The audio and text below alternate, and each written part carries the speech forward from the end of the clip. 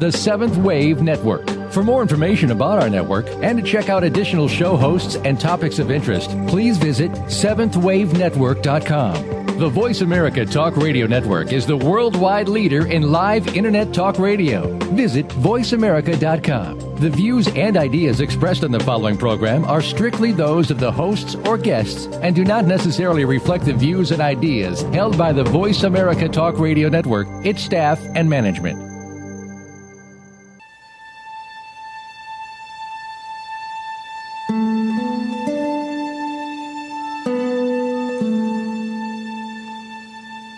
Good afternoon, and welcome to Authentic Living with Andrea Matthews. Over the next hour, you'll learn how to see your true self in the midst of life's twists and turns. You'll be challenged to think outside of the box when it comes to the mysteries of life. Now, here's your host, Andrea Matthews.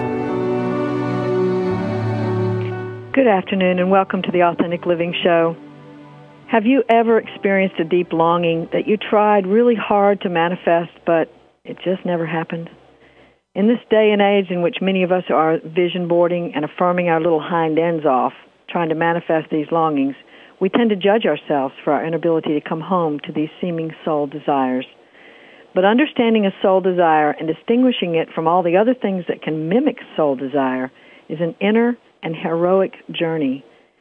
If, for example, we can start the sentence with, "I've always wanted to," that desire could be a soul desire, or it could be a desire that comes from the need to avoid some pain or escape some seemingly more difficult reality, or to bargain with the so-called fates.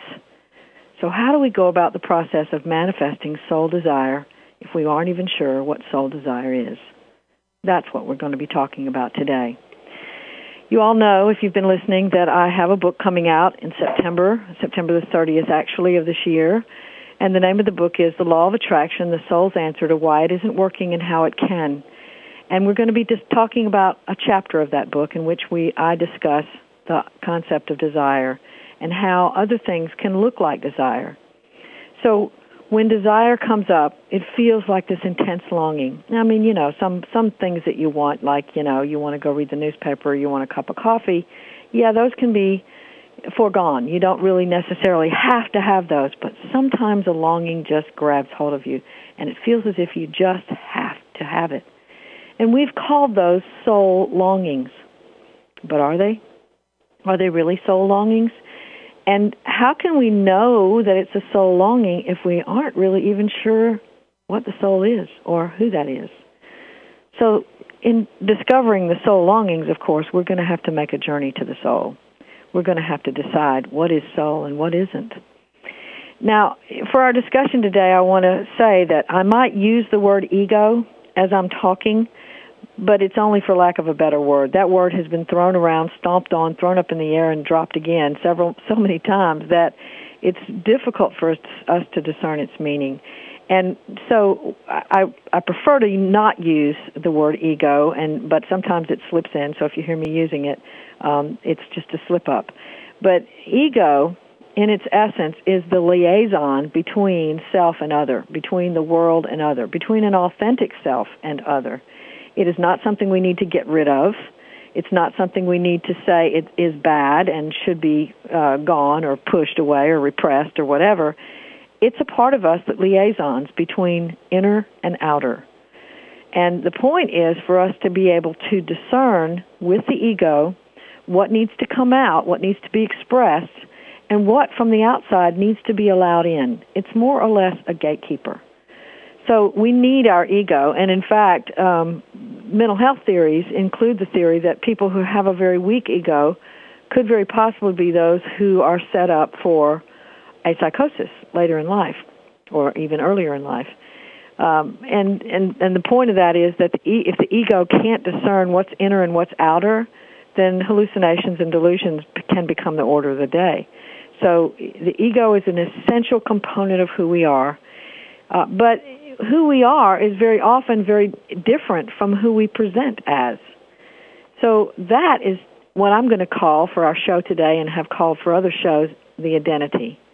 An identity is a mask and costume that we put on that informs the world of who we are. Whether that's who we really are or not, it does inform the world of who we really are. So you may be able to see this really clearly if you're having a sad day, but you put on a happy face. Well, you know that that's a mask and costume.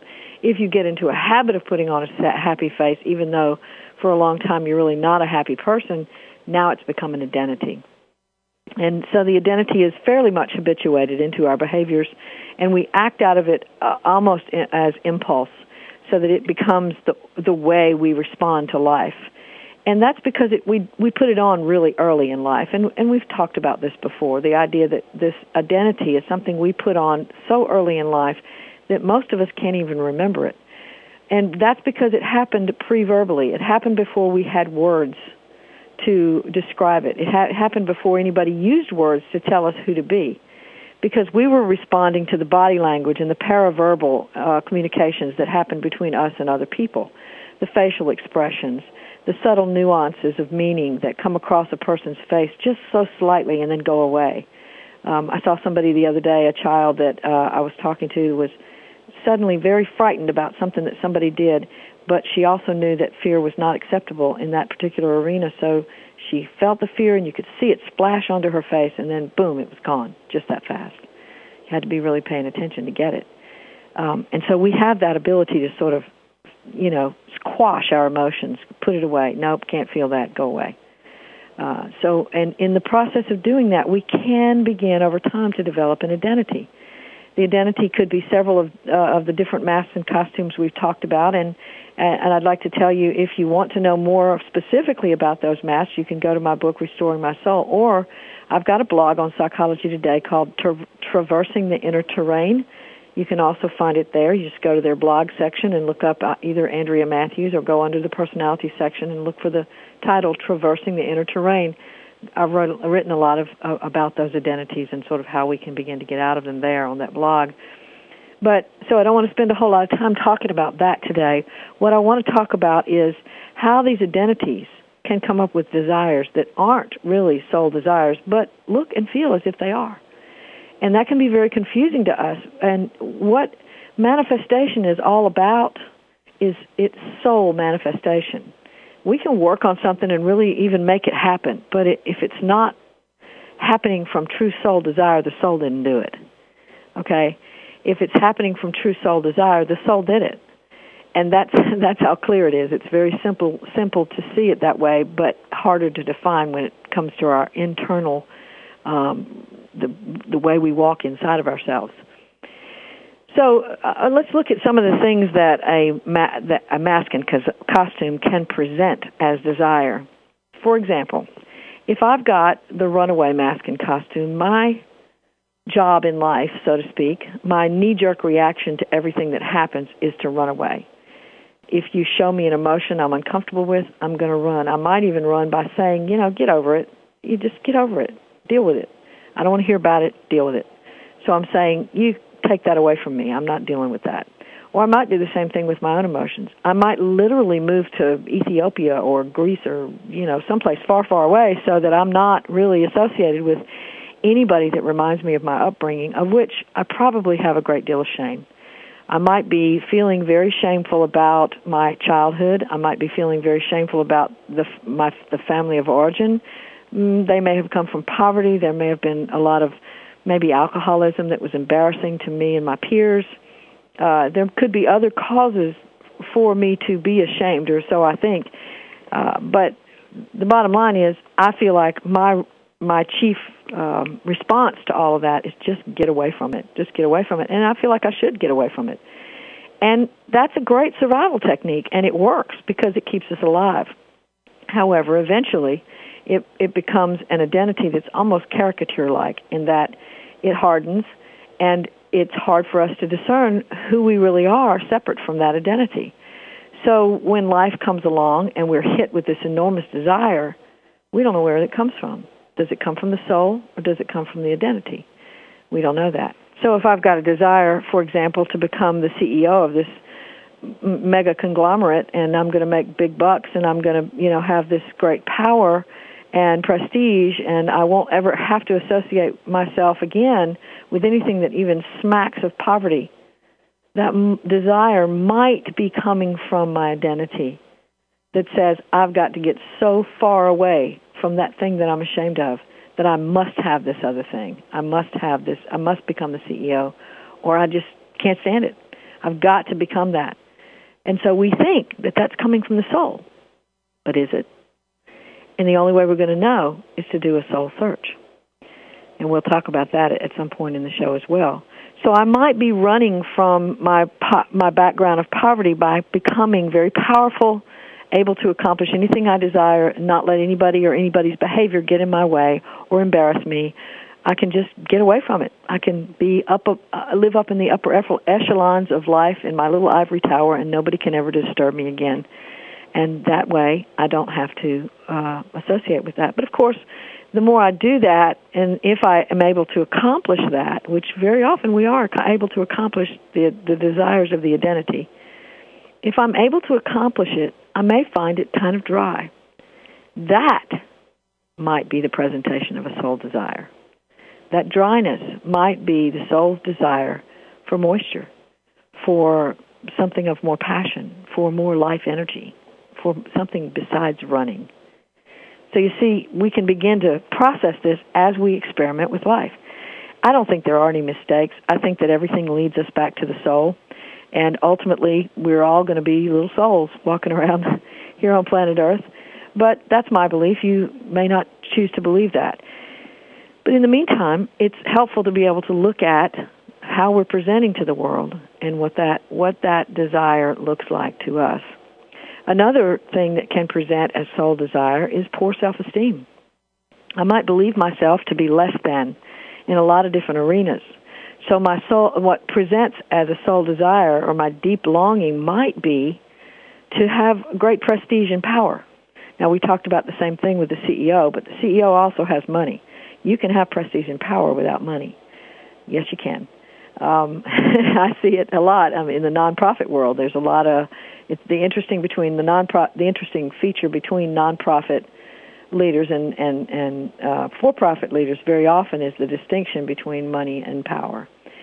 Very often you see money and power operative in the identities of those who are at the upper echelons of a corporation that's a for-profit corporation.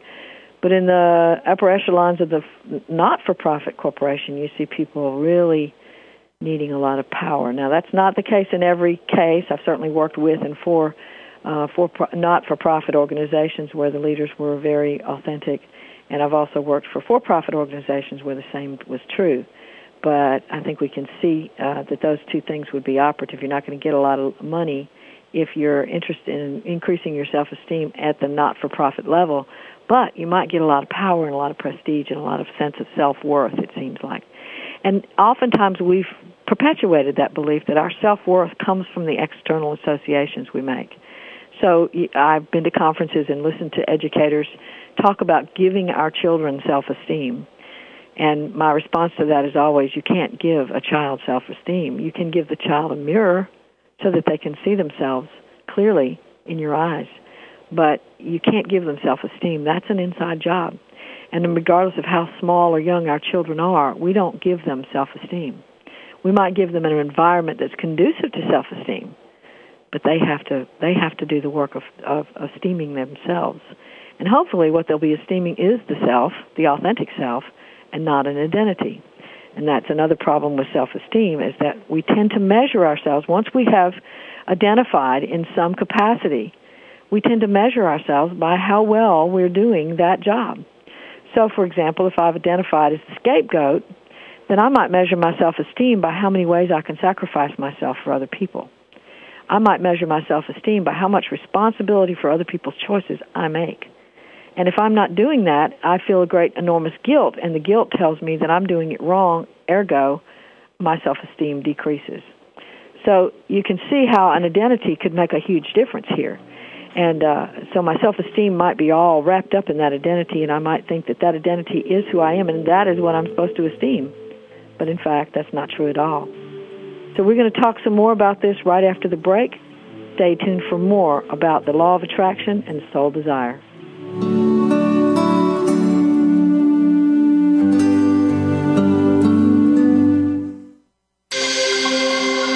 Awakened Media for a transforming world. Seventh Wave Network. The Institute of Noetic Sciences has been a pioneer and leading authority in the field of consciousness and healing for 38 years. We invite you to discover how you can transform your health or healing practice with ION's cutting-edge research into mind-body medicine and healing. For a limited time, you can receive valuable thank you gifts when you support the Institute of Noetic Sciences research and educational programs. Just click the banner on this page to discover how consciousness research is transforming healthcare. Think of the world 50 years ago. Now think of this same world and how it'll be 50 years from now. Did you know that if the world's population continues to grow at its current rate, our children and grandchildren will only have 25% of the resources per capita that our parents and grandparents had? We must preserve the foundation of a quality standard of living. That foundation starts with Go Green Radio. Join your host, Jill Buck, for Go Green Radio every Friday at noon Eastern, 9 a.m. Pacific on Voice America. What it comes down to, ladies, is that defining line between been there, done that, and ain't going back, baby. Yeah, I've heard them call you yuppies and baby boomers, maybe even dolls, babes, darling, sugar, and sweetheart, but I say that women are truly amazing. Join Dr. Marlene for Amazing Women, Brains, Beauty, and Style every Wednesday at 1 p.m. Pacific, right here on the Voice America Women's Radio Network. Listening on a higher dimension. Seventh Wave Network.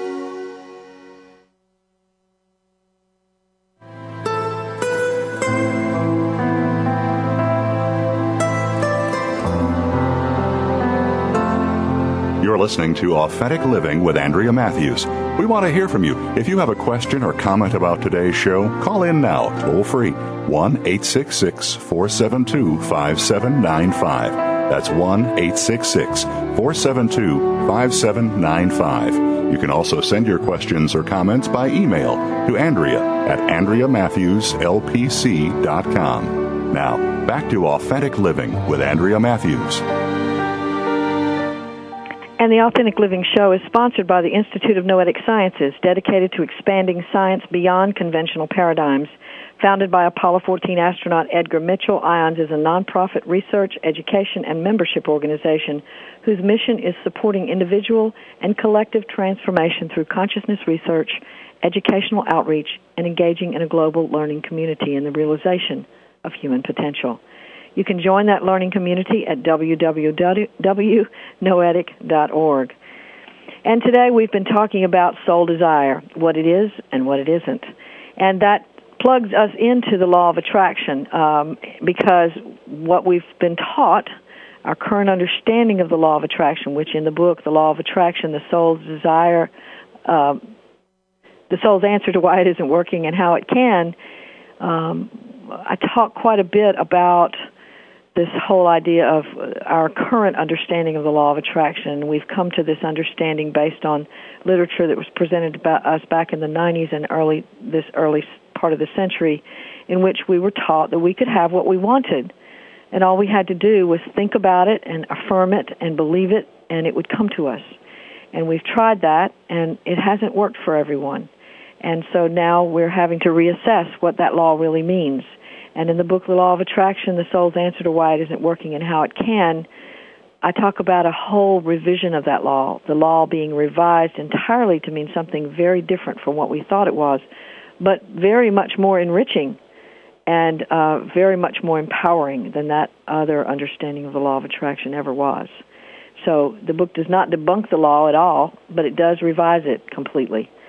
So you can order that book, pre-order that book right now on Amazon.com.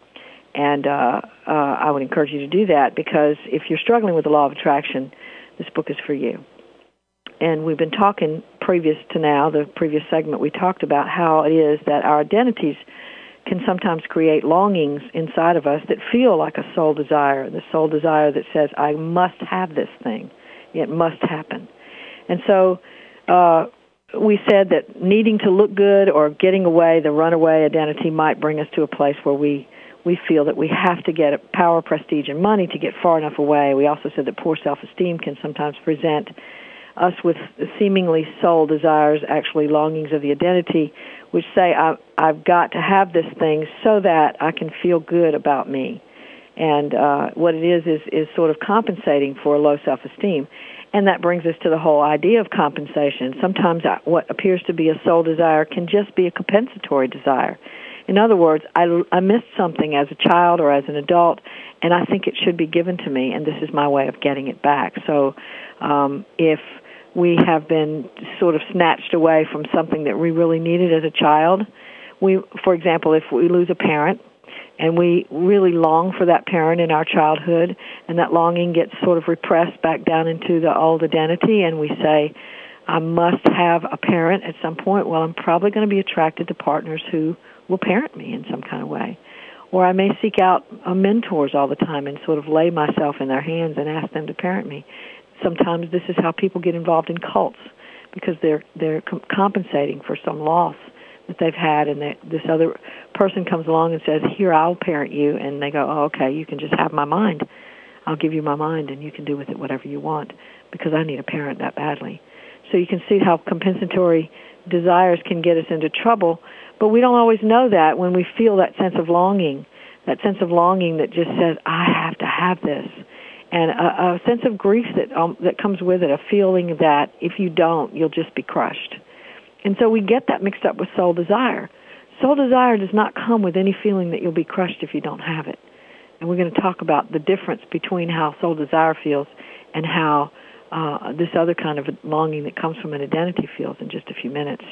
But so we can know that compensatory desires are also there. And so we can search that desire and ask it, what is it that you want?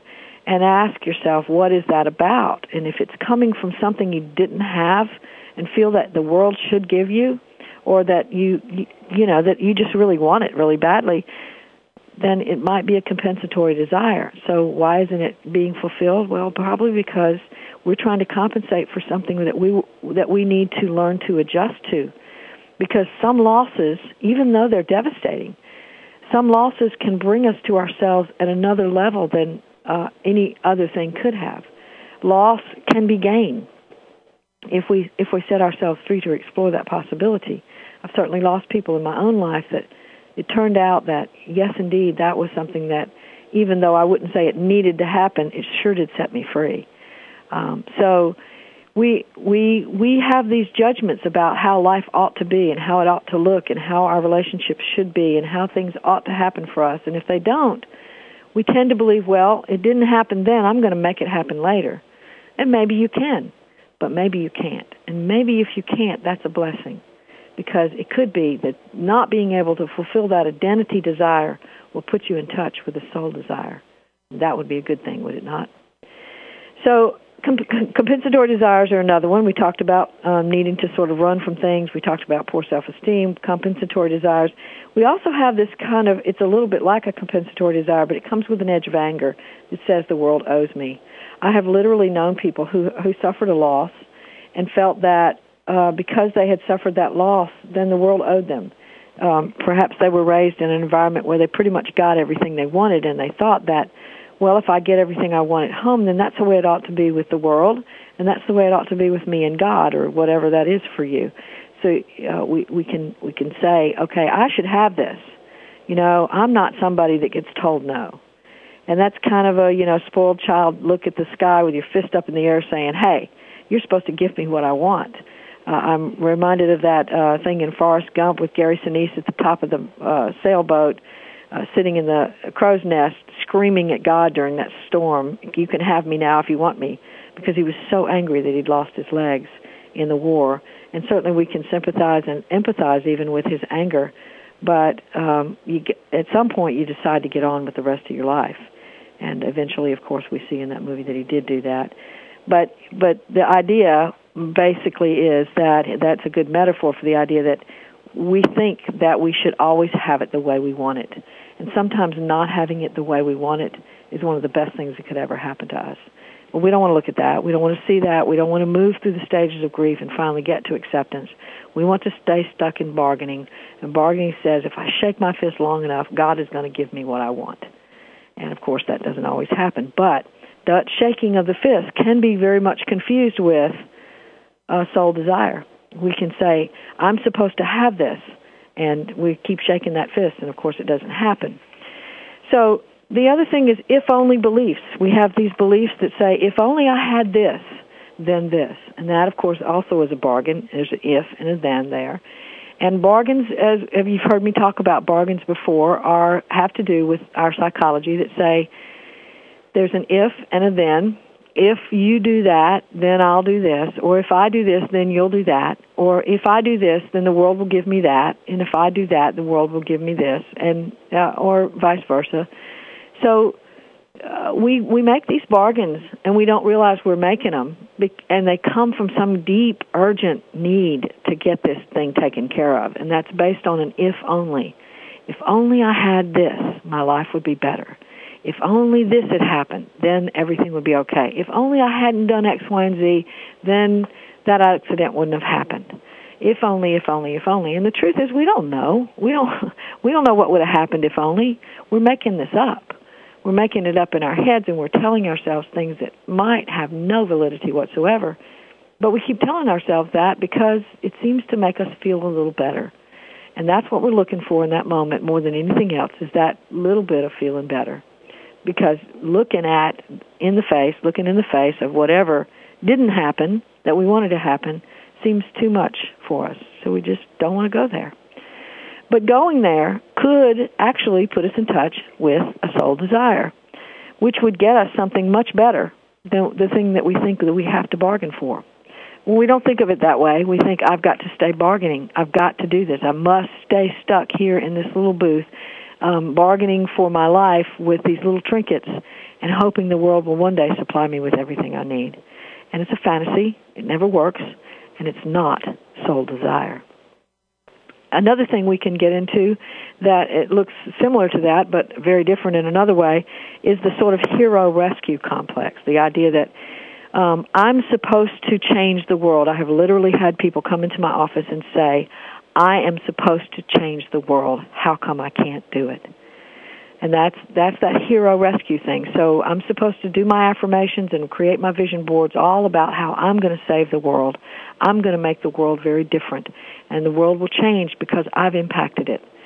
And they come in very often very disappointed that life has not presented them the seeming opportunities that were supposed to come their way so that they could rescue or save the world. How come they're not the Neil Donald Walsh or the Joan Borysenko or the Marianne Williamson? How come they're not those people? That article in the Psychology Today that I mentioned on another show, I can't remember which issue. It was about 4 or 5 months back now. But the name of the article is I Could Have Been a Contender. And it's the old movie with Marlon Brando in it where he's sitting in the back seat of the taxi and he's talking to his friend and he says, I could have been a contender, Joey. Well, that's the kind of idea we have with this hero rescuer thing. It's like we could have had this thing. We could have been somebody. We could have shown the world how it should live, and the world would have responded if only we could have gotten out there. But it didn't happen. And now we're like, okay, well, what is supposed to happen? If I'm not supposed to save the world, what am I supposed to do? And when we get to that place, it's what I call an existential crisis. Best crises we can have are existential crises. And they're the ones that say, who am I now? If I'm not the hero or rescuer of the world, who am I now? And when we get to who am I now, then we get closer to soul desire. But that need to rescue the world very often comes from an early identity with the rescuer identity. Perhaps a child was able to save someone, or at least was deluded into thinking he or she was able to save someone when they were little. Perhaps they were the one that was put in charge of taking care of mom or dad when they came home drunk or were mentally ill or something like that. And they believe with all their heart and mind that they can save the world. Or they've found some noodle of truth, and they've glommed onto that truth, and it changed them, so now they want to go out there and proselytize and bring the whole world to that truth. But the whole world might not be ready for that truth. And those who are probably already found it. So, we get into that identity, and we hold on, and we say, okay, now, where is it? Where is it? I'm supposed to have this. And then we get really disappointed when we don't. But it's based in identity. It's not soul desire. But we're going to be back in just a few minutes to talk about what is soul desire. So stay tuned for that.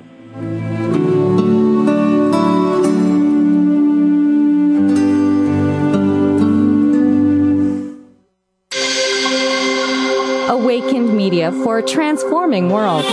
Seventh Wave Network.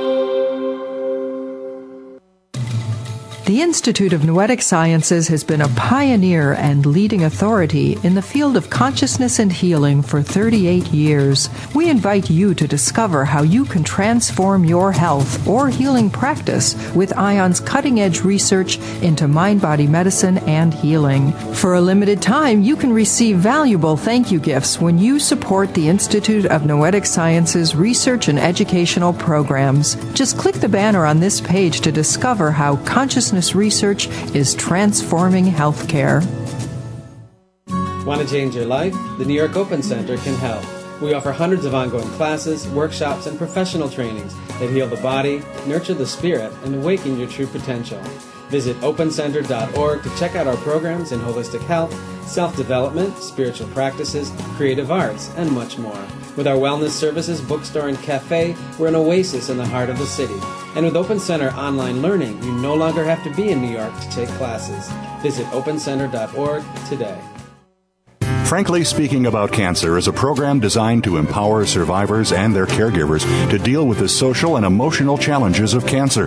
Drawing on resources from wellness communities throughout America and abroad, the show will invite physicians, researchers, nurses, social workers, patients, and caregivers to share their advice on how to live a better life with cancer. Join host Kim Tibaldo, President and CEO of the Wellness Community, Tuesday afternoons at 1 p.m. Pacific Time and 4 p.m. Eastern Time on the Voice America Health and Wellness Network. Awakened media for a transforming world. Seventh Wave Network.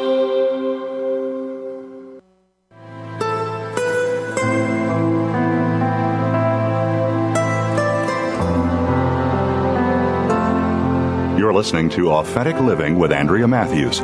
We want to hear from you. If you have a question or comment about today's show, call in now, toll free, 1-866-472-5795. That's 1-866-472-5795. You can also send your questions or comments by email to Andrea at AndreaMatthewsLPC.com. Now, back to Authentic Living with Andrea Matthews. And we're back talking today about soul desire, what it is and what it isn't. And what we've discovered thus far is that many things can be confused with soul desire, including sort of running away from emotions, poor self-esteem, compensation or compensatory desires, sort of an idea that the world owes us, and if only beliefs, and a hero or rescuer identity. So that we develop this identity, as I said early in the first section, about a way of coping. We develop an identity around a way of coping. So if I'm the person who becomes a caregiver, then I've developed my identity around being the caregiver. And I might decide out of that identity that I'm supposed to be able to now have somebody to take care of me. I never had that as I was growing up, and by golly, I should have it now. And so we go in search of somebody who's going to take care of us. But the very idea that we're supposed to be taken care of is faulty. And so we're liable to get ourselves in really bad, even harmful relationships by doing that. And then we wonder how it is that we didn't manifest our soul's desire. But actually, it wasn't a soul desire at all. It was an identity desire. So we talked about some of that, and we've taken on the weight of the world as another one. If I believe that it's my job to be responsible for everyone in the world, or at least everyone in my world, then I'm going to take on this enormous obligatory task of really pushing other people or prodding them or counseling them or helping them or some kind of way of getting them to do what they need to do for their lives. And I may, allow people to live with me or I may, allow people to sort of dominate me in some ways that makes me feel that, okay, I'm helping them out. But in the process, really, I get very tired, and then all I want is just to be alone. And I think that comes from a soul desire. And I just want to go off somewhere to an ashram and contemplate my navel, or I want to, become a nun, or I want to do something that allows me to just be alone. And I can't seem to make that happen because I got a job and I got to work and I've got things to take care of in my family, et cetera, et cetera. And so now I feel like, well, the law of attraction just doesn't work, so I'm just going to toss the whole thing out. But in fact, what's happening is I'm trying to make an identity desire come true. If I didn't feel that I needed to take responsibility for everyone, perhaps I wouldn't need to get away from everyone. So you see how these things work, and I've gone over several of those now, so we're going to not do that anymore. You get the idea. In order to get to know soul desire, you have to go to the level of the soul. And here's the thing. The things that give us peace are true soul desires. But if you have the peace, then you don't want anything else. That's the paradox of soul desires. In fact, a soul desire is something within us that gives us utter peace. And once it gives us peace, then we want to manifest it metaphorically in the world as well. So if, for example, I can, through meditation, go to a deep level of myself and find peace, then what I'm going to want to do is bring that same peace into my world so that I don't tolerate chaos anymore. I don't tolerate the yelling and screaming and hollering of somebody who wants to abuse me. Or I don't tolerate or try to accept or forgive or get over somebody who's really trying to dominate my life so that I get squeezed out of the picture. I don't tolerate those things anymore. Why? Because I've found peace within me, and I want to bring it outside of me. That is soul desire. Soul desire is something deep within you that already is completely peaceful. It's not something you have to strive after. It's not something that you go into the external world to get. It is something that is already inside you. So soul desire is fulfillment at its base. You go inside and you find it. But then, of course, there is the attitude change that comes with that. The sort of you change identities. You begin to recognize that, hey, I was this person who needed to rescue the world, or I was this person who felt that I was Superwoman, or I was this person who was always trying to run away from my emotions and other people's emotions, or I was this bully, or I was this a person who just felt lost and alone all the time.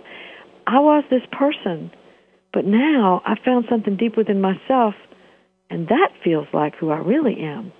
That resonates deep within me and feels very, very true. We were talking to Colette Baron-Reid last week about life's purpose. One of the illusions that we have that is related to our current understanding of the law of attraction is that we have a purpose and we have to find it. And our seeming soul desires are trying to carry us to our life's purpose.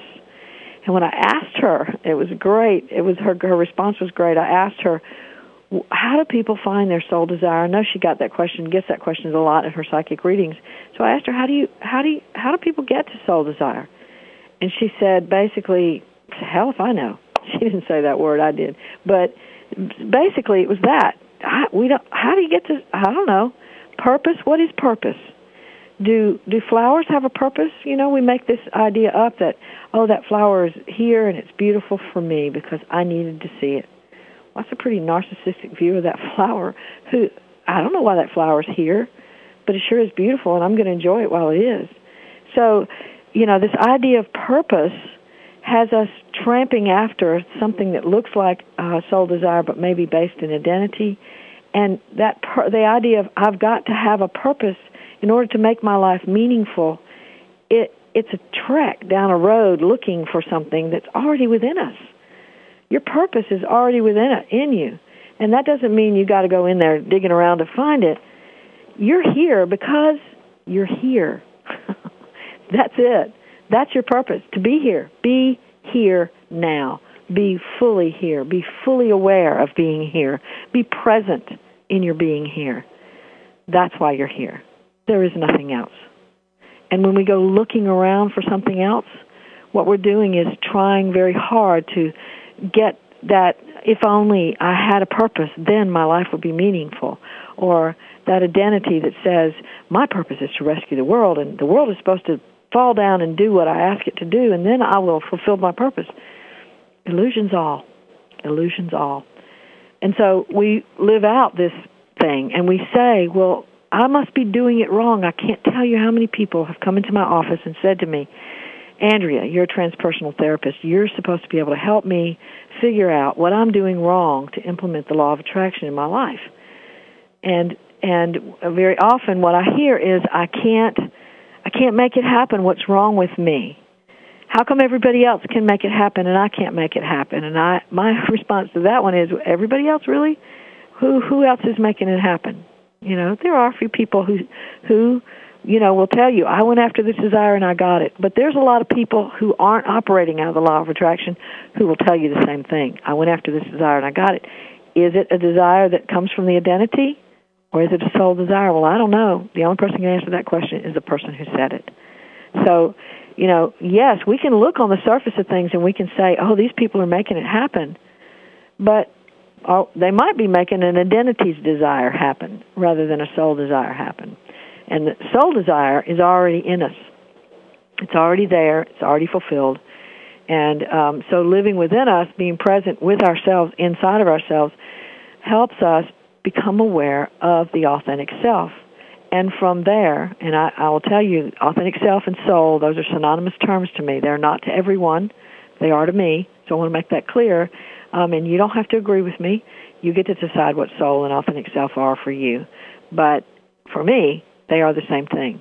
So when I talk about the authentic self, I'm also talking about the soul and vice versa. So when I say soul desire, I'm also talking about the authentic self's desires. And the authentic self is very peaceful already. You know, we say, I'm going to go take a vacation on the beach, and when I get there, I'm going to have so much peace. I've been through so much, hell this year. I have been through so much this year, and I just got to get away to the beach, and then I'm going to have some peace. And we go to the beach, and we get our peace, and then we drive home, and we go, oh, got to get back to my normal life now. How bad that is. I got to go back to the chaos. Well, what happened on the beach? Did the beach have some magical power that we got to the beach and it said, boom, you're peaceful? No, what happened is we decided to allow ourselves to feel our own peace when we got to the beach. Guess what that means? That means it was always inside of us. We just didn't let ourselves feel it. So we give the external beach the power to make us feel something we already feel if we'll just access it. That is soul desire. The soul's desire is that we live in peace and harmony with ourselves. And anything that gets us there is the fulfillment of the soul desire. So when we say, okay, I've found that inner peace now, I've accessed some inner peace, and when people come in and say, okay, I've felt that, I know that they're on the path now to being able to really know who they are, because they have had what we call in mental health circles an affective response. They've had an emotional response to their own authenticity. They've connected at a deep level with who they truly are. So now they're going to be able to compare everything else to that awareness. Everything else in life gets compared to that. Oh, this was peaceful. This over here, not so much. And we can be able to say, okay, really, I don't want that in my life anymore because it's really not peaceful. I'm going to bring things into my life that create peace for me. Now we're manifesting soul desire. And that's how we manifest soul desire. So we think, we've been taught, all of us have been taught, the same stuff, particularly in the Western world, and that is that the external world is calling us to go out into the world and find our mission. And we're supposed to go out there and show the world something, give the world something, talk the world into something, produce a product the world can use, et cetera, et cetera, et cetera, et cetera. And that's how we're going to be fulfilled. And not until we do that will we be fulfilled.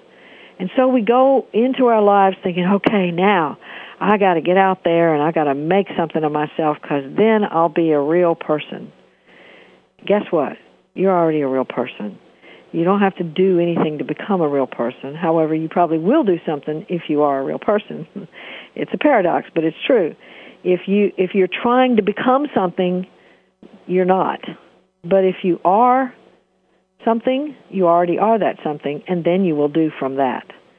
So I guess what I'm trying to say here is that because of our understanding, our current understanding of the law of attraction, we have decided that the external world does have riches for us. It has lots of good things that we can really enjoy.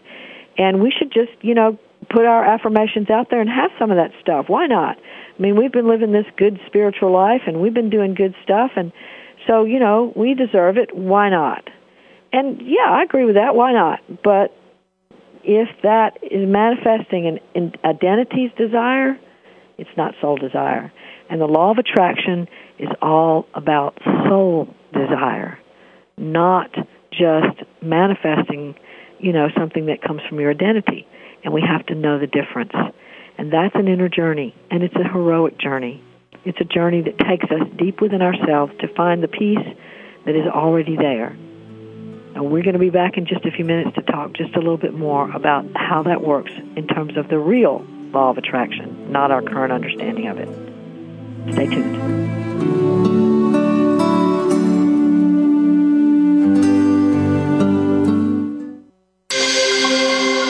Awakened Media for a transforming world. Seventh Wave Network. The Institute of Noetic Sciences has been a pioneer and leading authority in the field of consciousness and healing for 38 years. We invite you to discover how you can transform your health or healing practice with ION's cutting-edge research into mind-body medicine and healing. For a limited time, you can receive valuable thank you gifts when you support the Institute of Noetic Sciences research and educational programs. Just click the banner on this page to discover how consciousness research is transforming healthcare. The Mayan calendar tells us that we will be entering into a 260-day opportunity for us to engage in conscious co-creation with Great Spirit. How will we prepare ourselves for this exciting and unprecedented time in Earth's history? Peter Tung has dedicated over 20 years of his life's work to exploring that which is beyond understanding. Peter will help increase your awareness and education on this enlightening transformation in consciousness. Awakening to Conscious Co-Creation airs live Wednesdays at noon Pacific Time, 3 p.m. Eastern Time on Seventh Wave Network. Mom! My tooth fell out! The coach says I can play shortstop! I get to be a deciduous tree! You live for the firsts in your child's life. But how do you cope with the firsts that come after your child is diagnosed with cancer? CureSearch.org connects you to the doctors and scientists whose collaborative research has turned childhood cancer from a nearly incurable disease to one with an overall cure rate of 78%. CureSearch.org. You're not as alone as you feel. Brought to you by CureSearch and the Ad Council.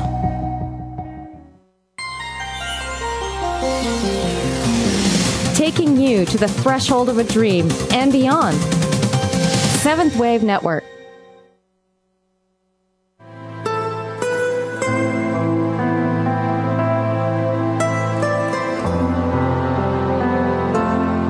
You're listening to Authentic Living with Andrea Matthews.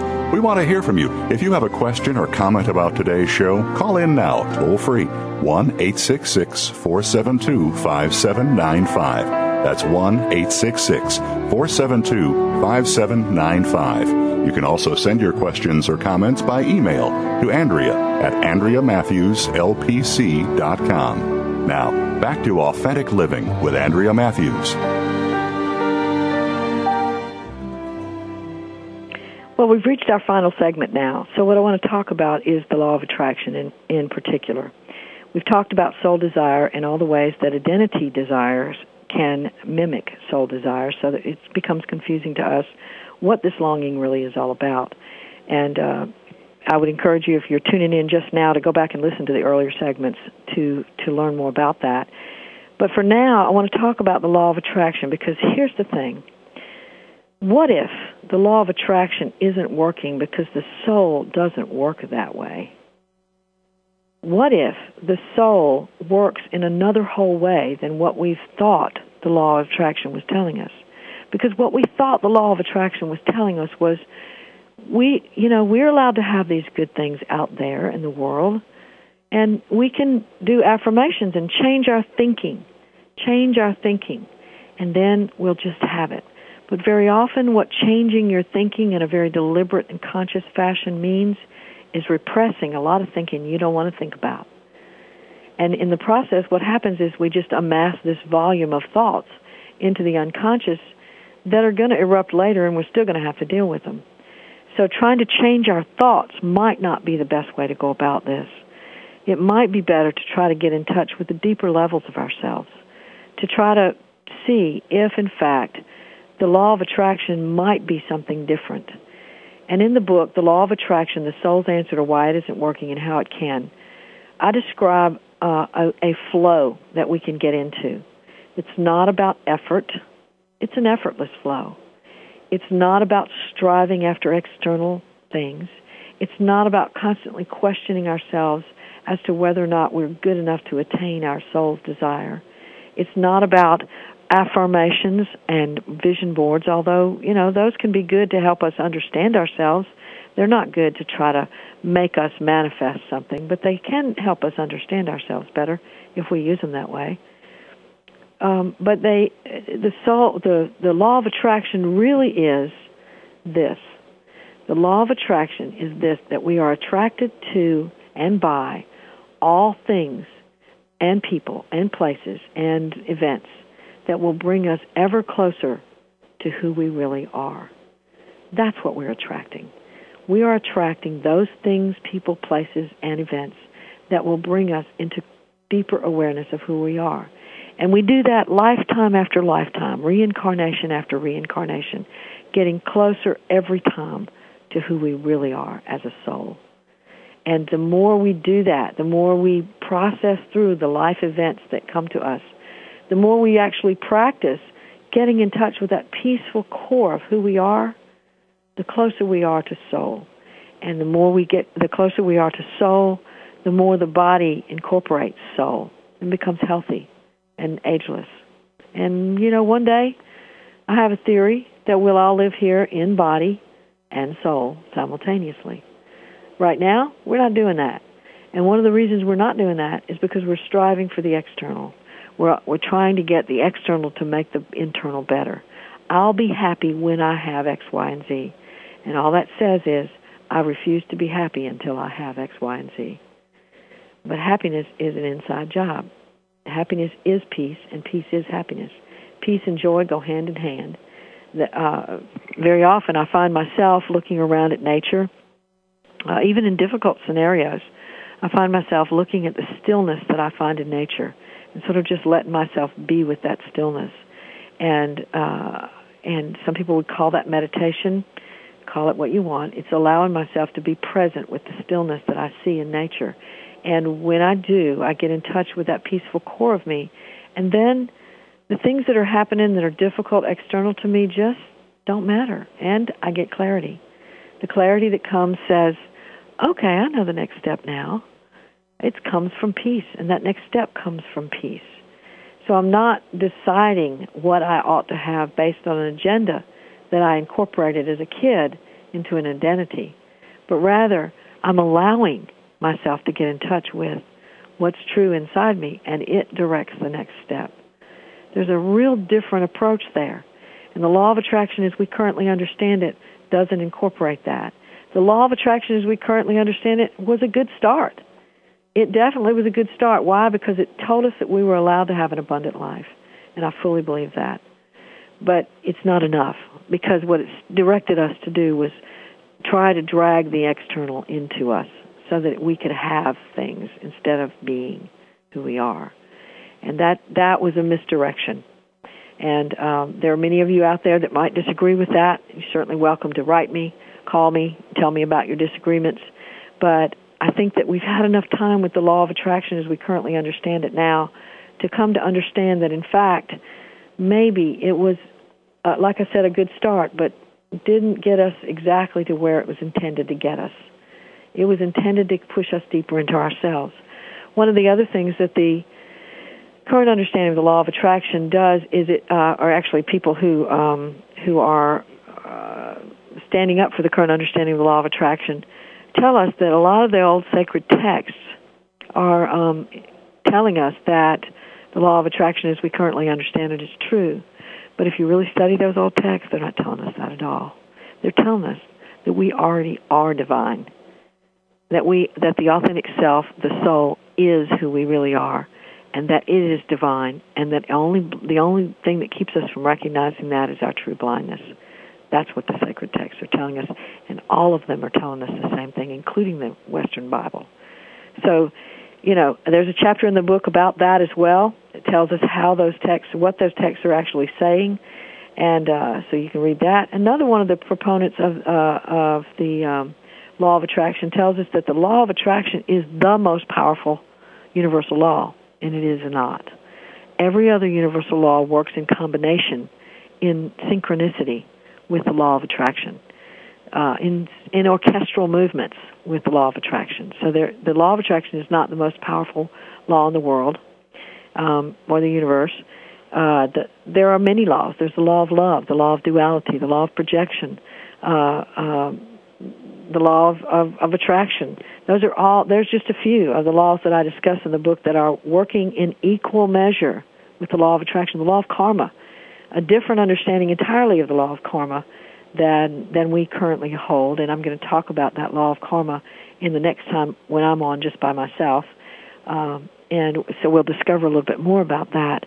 But the law of karma isn't what we think it is, so stay tuned for that one later.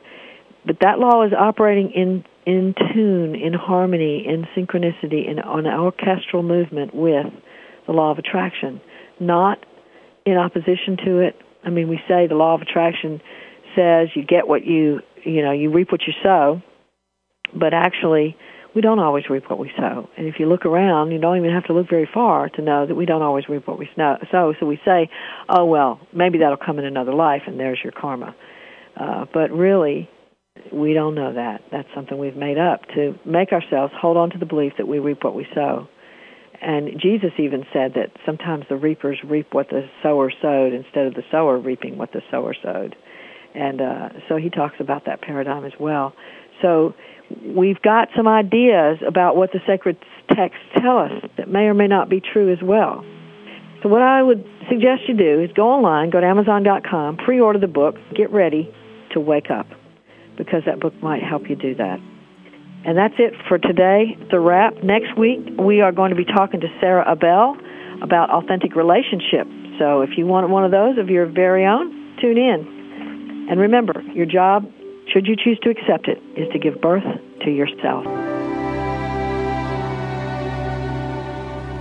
Thanks again for listening to Authentic Living with Andrea Matthews. Join us again next Wednesday afternoon at 1 p.m. Pacific, 4 p.m. Eastern Time, here on the Seventh Wave Network. We'll talk again next week.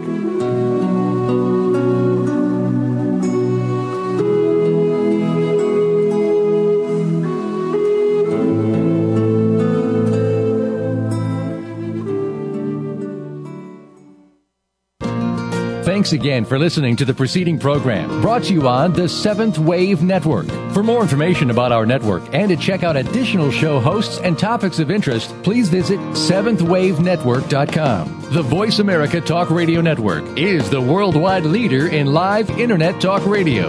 Visit voiceamerica.com. The views and ideas expressed on the preceding program are strictly those of the hosts or guests and do not necessarily reflect the views and ideas held by Voice America Talk Radio Network, its staff, and management.